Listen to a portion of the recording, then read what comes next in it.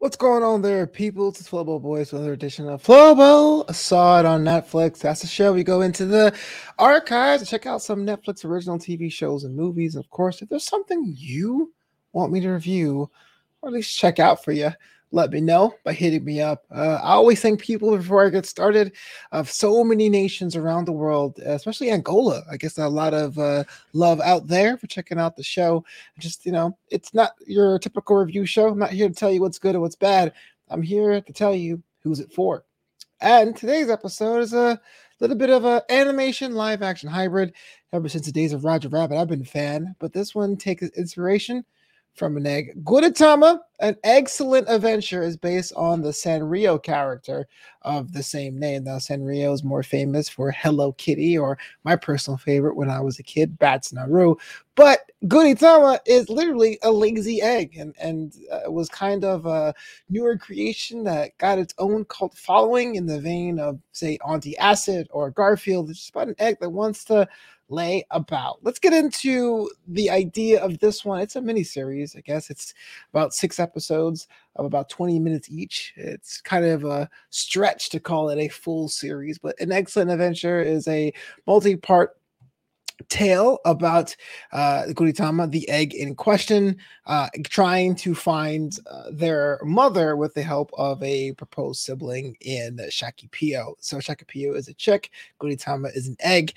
There's a running joke about whether or not they're from the same animal, if they're both chicken eggs, and they go on to find their mother that takes them out of a sushi restaurant all the way back to the farm they came from. Just a correction there. It was actually 10 episodes, not 8. Let's get into the reviews here. 100% from Rotten Tomatoes, which is a perfect score, which you don't really see all that often, and 7.1 from IMDb, and IMDb tends to be more conservative. 7.3 from IMDb, 100% from Rotten Tomatoes. Now, is it for families? I'd say so. I mean, you have yourself a lazy egg and just getting pulled from other directions, quite literally and physically, to go on this adventure through live action Japan.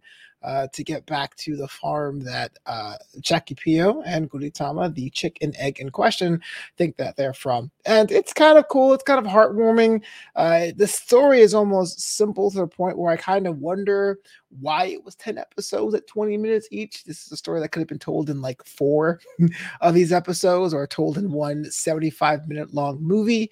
But in doing so, they open themselves up to having it be completely binge-worthy, because as soon as you're done with an episode, you really want to see how things shake out. It's funny. It's cute. There's a bunch of recurring jokes that don't really quite hit for me, but what I loved is that there's a community of edibles, of food, and they usually have a similar disposition. Salmon Row are a bunch of twins that want to know the existence of individuality, for example. And there's this running gag about Gudetama really wanting just to hang out in soy sauce, which I'm trying to read deeper into, but I'm not sure. So here's the deal. Because it's so short, and because it's so awkward, and because it's kind of cute, I don't necessarily think it's something you'll play on a date night when someone comes over to Netflix and chill, unless you both happen to be big Sanrio fans. If your significant other is a Hello Kitty fan, you can say, hey, let's check this out.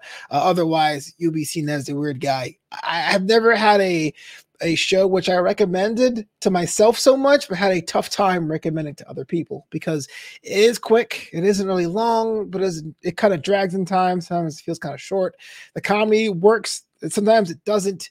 It's 10 episodes, 20 minutes a piece. It doesn't have to be, but at the same time, it leaves you wanting more. It's kind of a mixed bag when it comes to that sort of thing. So I said, if you're just a fan of short series, for me, I watched it when I was waiting for my plane to take off. And by the time I sat down in my chair, and by the time we took off, I got 3 episodes out, bang after bang after bang, just because how quick and accessible they are. And if you want something to play while you're doing other things, because the action is pretty evenly spaced. There is a shocking moment, then it kind of has a 2-minute lull, and then another shocking moment, a lull, and then the shocking moment that ends the episode. So it definitely is rife for putting it on while you're folding laundry or cooking or preparing to cook or something along those lines.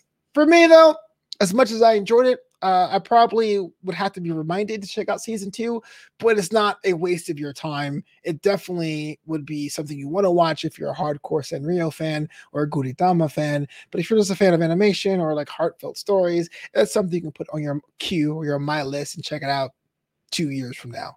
It released last December 2022. It's already been out for a couple months, and I think it's going to be there indefinitely. It does, all signs does point to a season 2, only because that's how Netflix usually does series. It's very rarely you just see a one season series without it getting a limited series tag. Gudetama, an excellent adventure, 7.3 out of 10 from IMDb, 100% from Rotten Tomatoes. And, well, I got to put myself in the middle there. I'm going to say an 8. I enjoyed it. I thought it was quick. It was accessible. But yet, you'll be that weird guy trying to get your friend to check it out and be disappointed if you don't do it right then and there. This is Flobo Start on Netflix. We'll be back with more Netflix original content. Thank you so much for checking out the show. And again, if there's something else you want me to review, let me know. I'll see you while we chillin'.